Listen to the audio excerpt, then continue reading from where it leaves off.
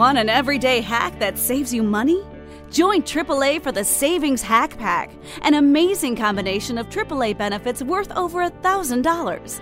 Join today for all the savings hacks at AAA.com/save more. Fentanyl. It could be hiding anywhere, including in your house, including in your medicine cabinet, or maybe at a friend's house when you're hanging out, playing games, and get offered a pill. Don't take chances. If a drug didn't come from a pharmacy directly to you, you can find fentanyl using a simple strip you can pick up at your local pharmacy. Don't take it until you test it, because fentanyl can be hiding anywhere. Brought to you by the Georgia Department of Behavioral Health and Mental Disabilities. What they don't want you to know with your host, Mr. Noriega. Is the government keeping secrets? You bet they are. And here those secrets are revealed. Teacher, 7 years researching the Common Core of the education system. Author Noriega. What they don't want you to know. We got some fabulous guests. I've got on the phone Wayne Hill. He's the founder, one of the co-founders of the Independent American Party. Wayne, can you say hello? I can say hello and I can say hi and all those kind of good words. Thank you for inviting me.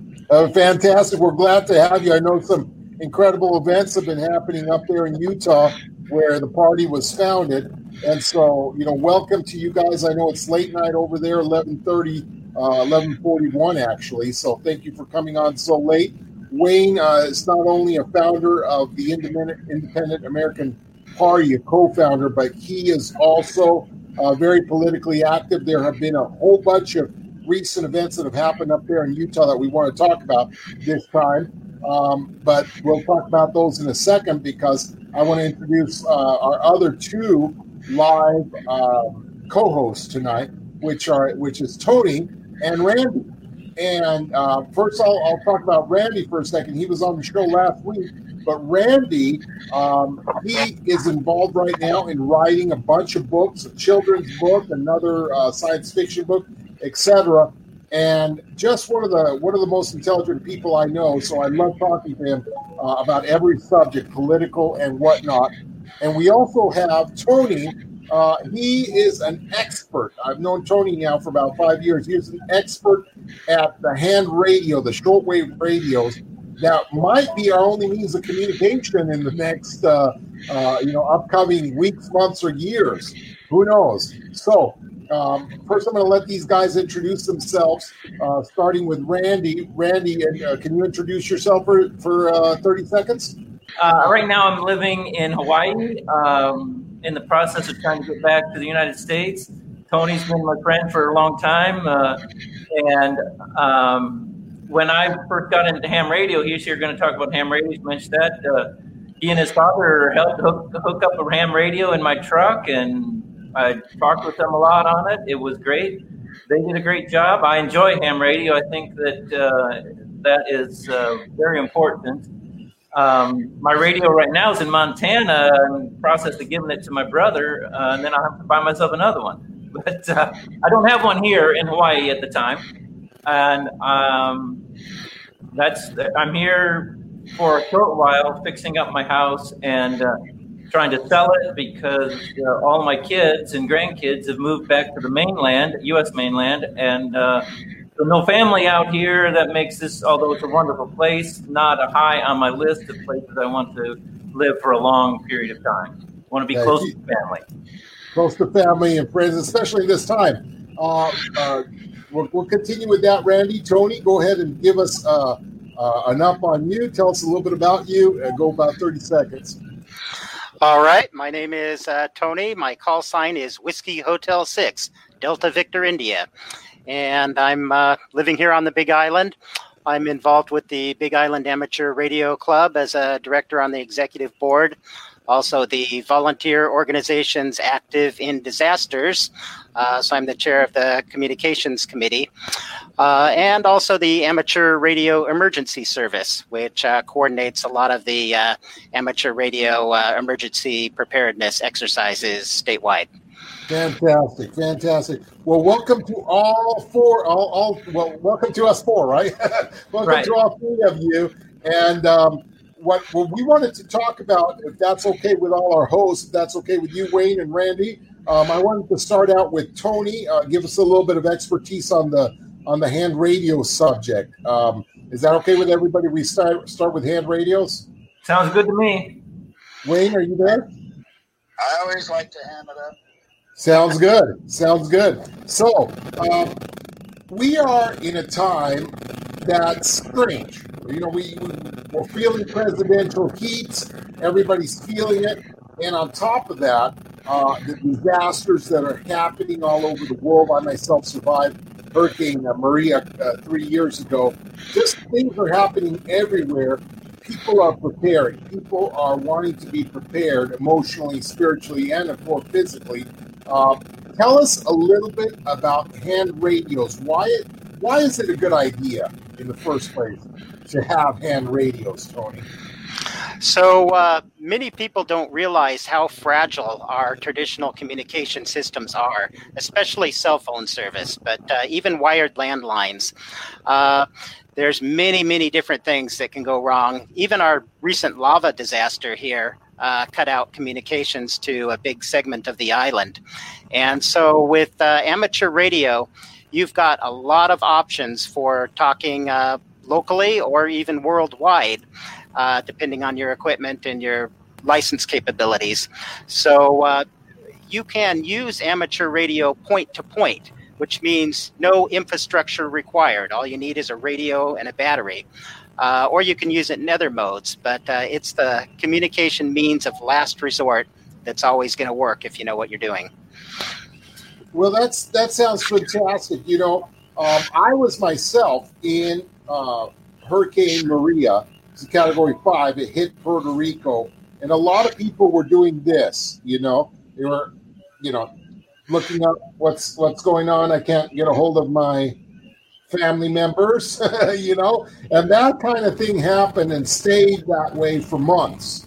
It was about 2 months, but in 3 weeks there was absolutely no signal whatsoever. The towers had come down. There was no communication of any sort in any way. And so if you wanted to get a signal, some kind of cell phone signal, after 3 weeks, after everybody was wondering if you were dead, then maybe you could go to the topmost part of the island, hang out on the freeway, and hold your cell phone up in the sky. So as for myself, I know what you're talking about, Tony, that if you want to find yourself in a situation where you know you're going to be able to communicate and get the latest communication, be able to know what's happening in the world in case of an emergency, my goodness, hand radio is the way to go. Tony, can you tell us how easy is it to set up, let's say, the basic system? Well, I can go into as much depth as you'd like here. The thing about amateur radio, also known as ham radio, is it does require a little bit of knowledge and skill and practice. So it's not like the other radio services, like the family radio service where you just select a channel and transmit. But the basic level is the technician class level. That's the first license most people will get. And typically they operate on handheld radios, such as this $30 Baofeng unit. Or you can go a little bit higher end, like the ICOM units, around $150 to $200. But the three things that you need to be able to do with this is you need to be able to know what frequency you're going to operate on. So in simplex mode, that's point to point, one radio to another. And so basically you pick an appropriate frequency. For example, the national calling frequency is 146.520. You put that into your radio, and as long as someone else is within range on that frequency, that's all you have to do to transmit. So simplex transmission from one radio to another is the simplest way. However, your range is going to be dependent on your terrain. So in a typical scenario with a little rubber duck antenna like this, if you have forest and buildings around you blocking your signal, you might only get 3 to 5 miles. He says. Only. That was my exact question. Was how far can you go? Because I know I bought a couple of walkie-talkies. I thought, if some disaster happens, I don't want the same thing happening over there in Puerto Rico, not to be able to communicate, at least to my wife, know where she is, or to my kids. Bought a couple of walkie-talkies, and like you're saying, the forest situation, the trees, etc., that thing said it could go up to 5 miles, and it did it. It went 500 yards at best. So when you're talking about 5 miles with trees, I think that's fantastic. Now, this radio right here is not a ham radio. This is a family radio, and it operates at a 0.5 watt. Now, typically, these radios, you notice this one has a larger antenna, and the antenna makes all the difference. This particular radio is a 5-watt radio, and most handhelds are going to be 5-watt radios. A mobile radio or a base station will typically be 20 to 50 watts, sometimes higher. And you can easily get 20, 30, 40 miles, depending on terrain. Now, I went to the top of Mauna Loa with this radio with a rubber duck antenna, and I was up at about 14,000 feet. I made a 212-mile contact on this little handheld radio, all the way to Oahu, to a guy that was on the mountaintop over there. So it really depends on terrain, elevation, antenna type, and frequency, what frequency band you're on. This is a line-of-sight transmitter. So the signal's got to go directly from source to destination. High-frequency radios, you can bounce signals off the ionosphere and potentially go all the way around the world. So there's lots of different modes and ways of transmitting, many different bands that you can operate on.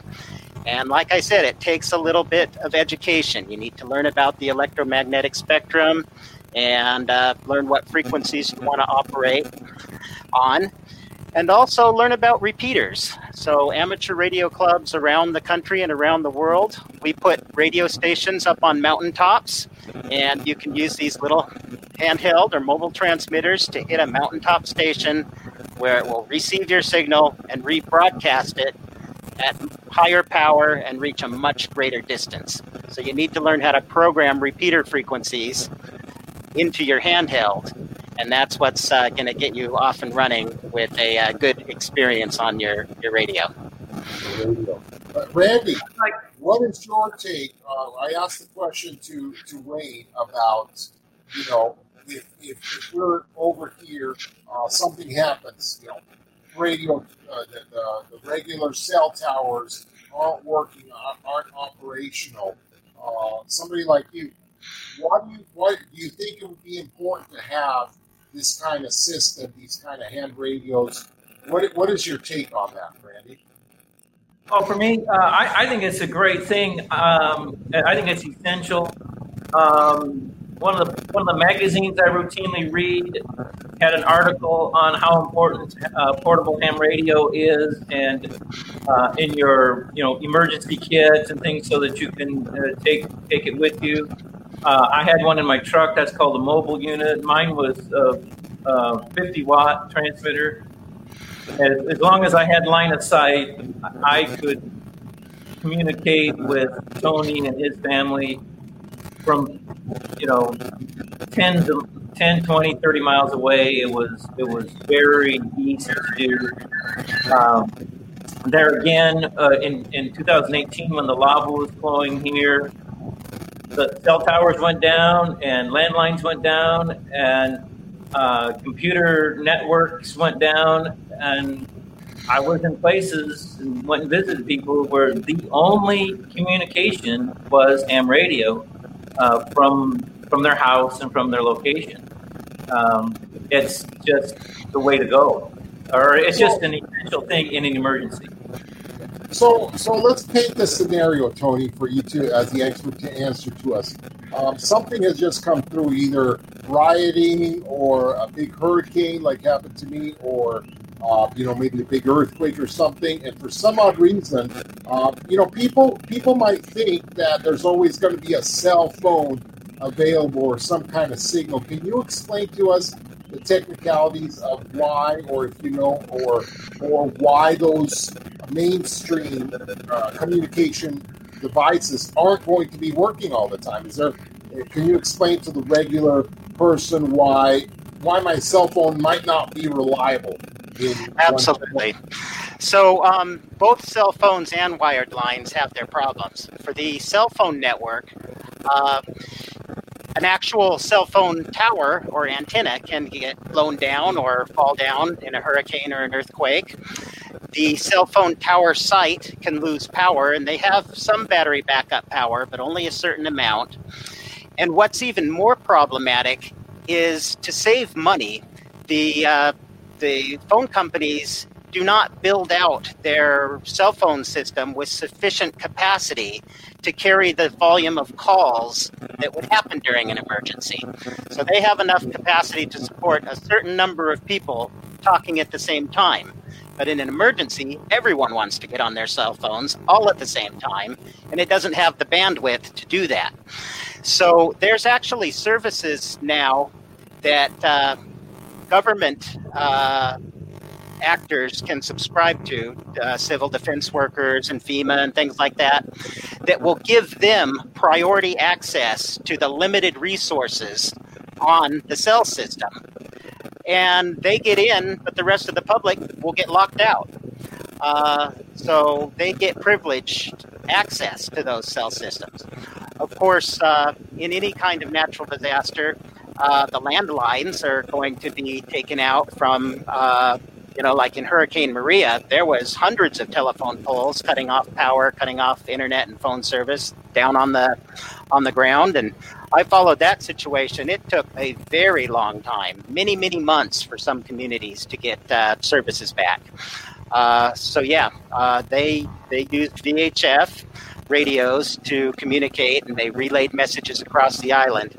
And that was a lifesaver, literally. So, cell phones are not reliable. They are the first service that's going to go down. So I have a question, Tony. If everything went down here with your ham radio, would you be able to contact the U.S. mainland, like California or Washington D.C. or something like that, to let them know what's going on? Or you're capable of doing that, right?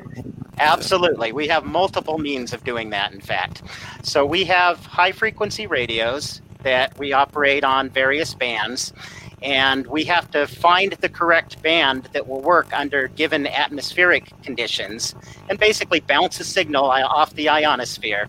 We do it all the time. We can also bounce VHF signals off satellites and the International Space Station. We do that routinely when it comes overhead. So those are three different ways that we can get a signal out. In addition, we have a radio email system. So we have a system called WinLink that we've been testing and exercising with for about 6 months now. And what it does is it allows us to hook our computer to a radio and send an email message through the radio using one of several different modes. That message can go into a WinLink station, which will then rebroadcast it on high frequency to a network of WinLink stations. And they have those stations all around the world. They have battery backup power. They typically have solar and or generator power. And those stations remain online in grid down situations all the time. In fact, we test them that way. We actually unplug the internet, shut off the grid power, and make sure that we can get email messages out as well as voice messages. So basically you're talking that unless it's a worldwide event like a major explosion of the Yosemite, up there, the Yellowstone super volcano, and that rattles the whole earth, unless it's a major worldwide that everybody's feeling it at the same time. If you own a average hand radio system, you're going to be able to communicate and know what's going on, given any disaster, rioting, hurricane, earthquake, whatever's happening. You're at least going to be able to communicate, know what's going on. As long as you've learned how to use your equipment properly, and also keep in mind that this is not a single-player sport here. We've got to have teams to work with. So you need to know the ham radio operators around you, because if you don't have the capability to get out a signal on the frequency that you need to use, you can always relay that message to another ham radio operator who does have the capability of reaching the destination that you need to reach. So it's like a relay system. I can reach you, and then you can help me reach the next person, and so on, like a race almost. Right. Yeah. Now, imagine, Wayne, because you're on the political side of it, do you think that something might happen or might be coming up, with these elections or whatnot, that people might need something like this handheld radio system to be able to communicate with each other? What do you think about the political atmosphere happening? Do you think that might have some merit? Well, yeah, certainly. And also, you ought to have a weapon nowadays. I think I want to ask Tony a technical question. I want to say, Tony, we've been mentioning disasters and this kind of thing, but what about the technical side of it? And political, with this election and stuff, couldn't there be some hackers? Couldn't there be some kind of a worldwide network type deal that just makes the commonplace system, the average cell phone, not work, whereas that wouldn't affect the hand radio? Absolutely. Not only the cell phone towers, but the internet itself. Tell us about that. There are many ways to prevent the internet from functioning, regional or even widespread. Denial of service attacks are not that hard to launch. Basically, that's where you're flooding the internet with so much traffic that legitimate people cannot get their communications to work properly. And we've already seen a few instances where that's happened. It can not only take down individual websites, but whole carriers like Spectrum, for example, could be targeted, or AT&T. And there can be attacks that could take out the entire internet by flooding it with so much junk traffic that legitimate communications don't get through. So we've actually addressed that on the amateur radio side. We have a new technology that we're deploying right now across the Hawaiian Island chain called the Amateur Radio Emergency Data Network. And it's basically an intranet that can be completely separate from the internet, but it operates all across radio. So it's like our own private little internet. We can do similar things, host web pages or communicate by voice over internet protocol, which links the island chain together. And we're building that out right now. So it's essentially a private network that is run by private individuals who are licensed ham radio operators. We use very high bandwidth up in the gigahertz range of frequencies so that we can get high-speed data networks. We have battery backup power and links that we're putting in between the islands. So we're building that out just for this type of emergency situation. So it would be like an intranet, kind of how the internet started back when the military was in charge of it. That they had it was an intranet kind of situation before it went worldwide. But my question, a little bit more technical, coming back to is then, is hand radio then protected or excluded from these kind of attacks? In other words, if somebody's coming in and taking over the internet or taking over Verizon or whatever it might be, is hand radio separate from that so that it won't be affected? So some functionality of ham radio has been designed to work with the internet. So for example, we have a type of digital mode radio called DMR, digital mode radio, which uses the internet to tie stations together. And that type of system might be impacted by an internet down situation. We have another network called the Hawaii Mainland All-Star Network, which currently uses the public internet to connect our repeater towers together. So if the internet went down, each of our repeaters would be operating in standalone mode, which means we could transmit, around this side of the island, but we might not be able to get a voice transmission on that mode to another island. So there are some vulnerabilities in ham radio, but we always have the option of going point to point, bypassing the infrastructure. So we still have a means of communications no matter what happens to the internet. So it's kind of like throwing a big switch and saying, that system's failed, the regular public communication, the internet's down, we're pulling the switch, so to speak, and now we are independent. Exactly like that. In fact, the WinLink radio email system that I mentioned, it will use the internet if the internet's available. And if it can't get a communication through on the internet, it automatically switches to high frequency and sends it out that way. So it's designed to withstand problems in the internet. Wow. Hey, Tony, do you have a class you teach? You sound like you know it all. So I would like to take a class if you don't mind shipping it over to Utah. Well, unfortunately, not right at the time. I'm kind of tied up with committees.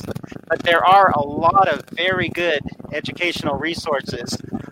If you just go to YouTube and you type in WinLink, you will see a number of tutorials that will talk about that system. The challenge is there's so many different moving parts to amateur radio. There's 100 different topics that you could look at, and there are a lot of good classes spread around the country. Typically, you would go to your local radio club, amateur radio club. If you don't know about your local club, go to the American Radio Relay League. Their website is arrl.org, and they have a information that will give you all you need to know about how to get licensed and how to pass the test for your technician class license, as well as lots of publications and videos and podcasts that will teach you on a wide range of amateur radio related topics. Awesome. Thank you. And Tony, you said you called out your call sign, which I'd like to put up here just on a quote on the right side here on our screen for anybody watching to check that out. But what was that call sign again, Tony? Well, it's on the screen there. Whiskey Hotel 6 Delta there Victory. it is. There it is. Yeah, you're right. WA6BDI. I've got it here also. Okay, well, I'm putting it up on the right side as well. So when you have when you want to get on, I know, Tony, that you get with a lot of people across the United States. You get on these shows or whatever it might be. How does somebody reach you? How does somebody get talking with you and the other radio people? I mean, obviously there's tens of thousands of people out there, but how does one particularly get in touch with your group? Do they just have to know the call sign, or if you want to, use your radio and then say, hey, I'd like to go on Tony's group, see if he's on the he's live or whatever. I'd like to listen to the conversation. How do you do that? So it all comes down to where a given operator likes to hang out. There's some people that operate mainly on high frequency, and so we hold nets where people just get together and give their call sign and name and chat with each other. Personally, I monitor mostly local repeaters because disasters tend to be local in nature, and that's what I'm focused on. There is one larger network that I monitor routinely. It's called the Hawaii Mainland All-Star Network. And basically, there's a number of stations all linked together across Hawaii, as well as several points on the mainland, primarily the western United States. If you go to allstarlink.org, that's allstarlink.org. This is for ham radio operators. Anyone who's licensed can find out frequencies of All-Star repeaters in their location, and you transmit into any All-Star repeater, and that transmission will be broadcast across the entire network, including the repeater at my house. So basically, if you were to call out my call sign on the All-Star Hawaii Mainland All-Star Network, I'm likely going to be monitoring and answering there. Also, you can go to a website, QRZ.com. That's Quebec Romeo Zulu.com. The which has a lookup by call sign. So you can put in my call sign there and find out a lot more information. So that's one of the ways that ham radio operators connect worldwide. You get the call sign, the .org, right? allstarlink.org. Is that spelled correctly there on the right? Yeah, okay, great. So that would be the link once you get licensed. But so it looks like Randy has a question here. Randy? Oh no, I just agree with everything Tony's talking about. No matter where you go, you can talk to somebody face to face who is going to love to talk to you about ham radio and help you learn everything you need to know so you can get your license, take the test. People that are ham radio, amateur radio operators, they love to interface and coordinate and help people out. And it's a community of people who all like to share their information and help other people, period. I mean, it's just a fantastic group of people. And just like Tony's saying, well, his focus is monitoring for disasters. How many people in the world are there, like Tony, who literally on a daily basis is trying to figure out some way that he can help people in a disaster that isn't even happening yet? And that's just the kind of people there are. You shouldn't be afraid. You look them up and contact them, and they will help you figure out everything you need to know so that you can be part of this group. And I tell you what, whether you believe it or not, when the crap hits the fan, which it's going to sooner than later, I believe, when the crap all hits the fan, it's because of people like Tony that are, they have some kind of infrastructure, some kind of, some kind of preparedness that's going to help out in these worldwide situations which are coming up. We've had local things, but we're definitely, we've luckily never seen something worldwide in our days, but something worldwide, just like the pandemic now is worldwide. That's not stopping infrastructure, but disasters worldwide, you're gonna see more of those. You're gonna see them coming, and whether it's a continent, a state, a city, whatever it is, you have people like Tony dedicated to this kind of stuff, and it's heartwarming to know that we're not going to be non-communicado when the event comes, non-communicado, because that's just scary to think lights out and nobody says anything at that point. Randy is absolutely right. There's people all around the nation, all around the world that are very into helping each other. Right here in my zip code, it's a rural area, but there's 109 licensed operators. And at any given time, there's at least 20 people listening on our primary Kulani cone repeater. And every time there's an accident, an earthquake, a storm coming, even when there's traffic on the police scanner where there's someone in trouble, we know about it. We have a very good situational awareness of everything going on in our community at all times. So it's a big ultimate watchdog. Yeah. Well, do we have any final comments on Randy or Wayne? Any final comments on this fabulous topic? I think that's awesome. I'll look into it, and I'll get my boy to help me get you going. Okay. And Randy? My point is, if you're not doing it, start. It's really going to be the last line of defense. I want to add to the importance of this. When I was in Afghanistan, I was pretty isolated. I only knew, what people were giving me, what my boss was giving me, and stuff like that. And when I got back, and then I knew what I personally observed. When I got back to the U.S. mainland after that, I watched the news, whatever, all of them, CNN or what, I don't know. I don't watch news generally because I think it's pretty much propaganda and always has been. But I watched every news source I could find, any story about Afghanistan, and it was absolutely clear. Every single one of those news sources, if I heard zero from them, I would know more about what was really happening in Afghanistan than I would after just listening to them. And it's a ham radio is the place where you're going to get the straight information from a person who's actually right there observing it, seeing it live for themselves. Yeah, seeing it live for themselves. They don't have to, they're not being paid to do a story. There's no ulterior motive other than tell people the truth about what's going on, and it's a great place for that. To really find out what's really happening. It is, in my opinion, the best source there is, even without all of those other things going down. If you're not doing it, you need to do it. It's that simple.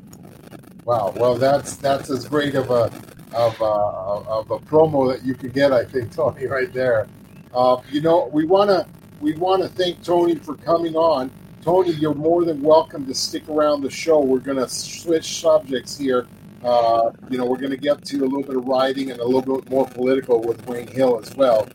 But if you want to stick around, that's fine. If not, we very much thank you for being on the show. And, hey, I'd like to invite you again because it's an open topic that's something important that I think that more people need to understand, especially in these times. So, will you come back to the show sometime? Absolutely. I'll stick around here till 8:30 and hear what you guys have to say. Fentanyl. It could be hiding anywhere, including in your house, including in your medicine cabinet, or maybe at a friend's house when you're hanging out, playing games, and get offered a pill. Don't take chances. If a drug didn't come from a pharmacy directly to you, you can find fentanyl using a simple strip you can pick up at your local pharmacy. Don't take it until you test it, because fentanyl can be hiding anywhere.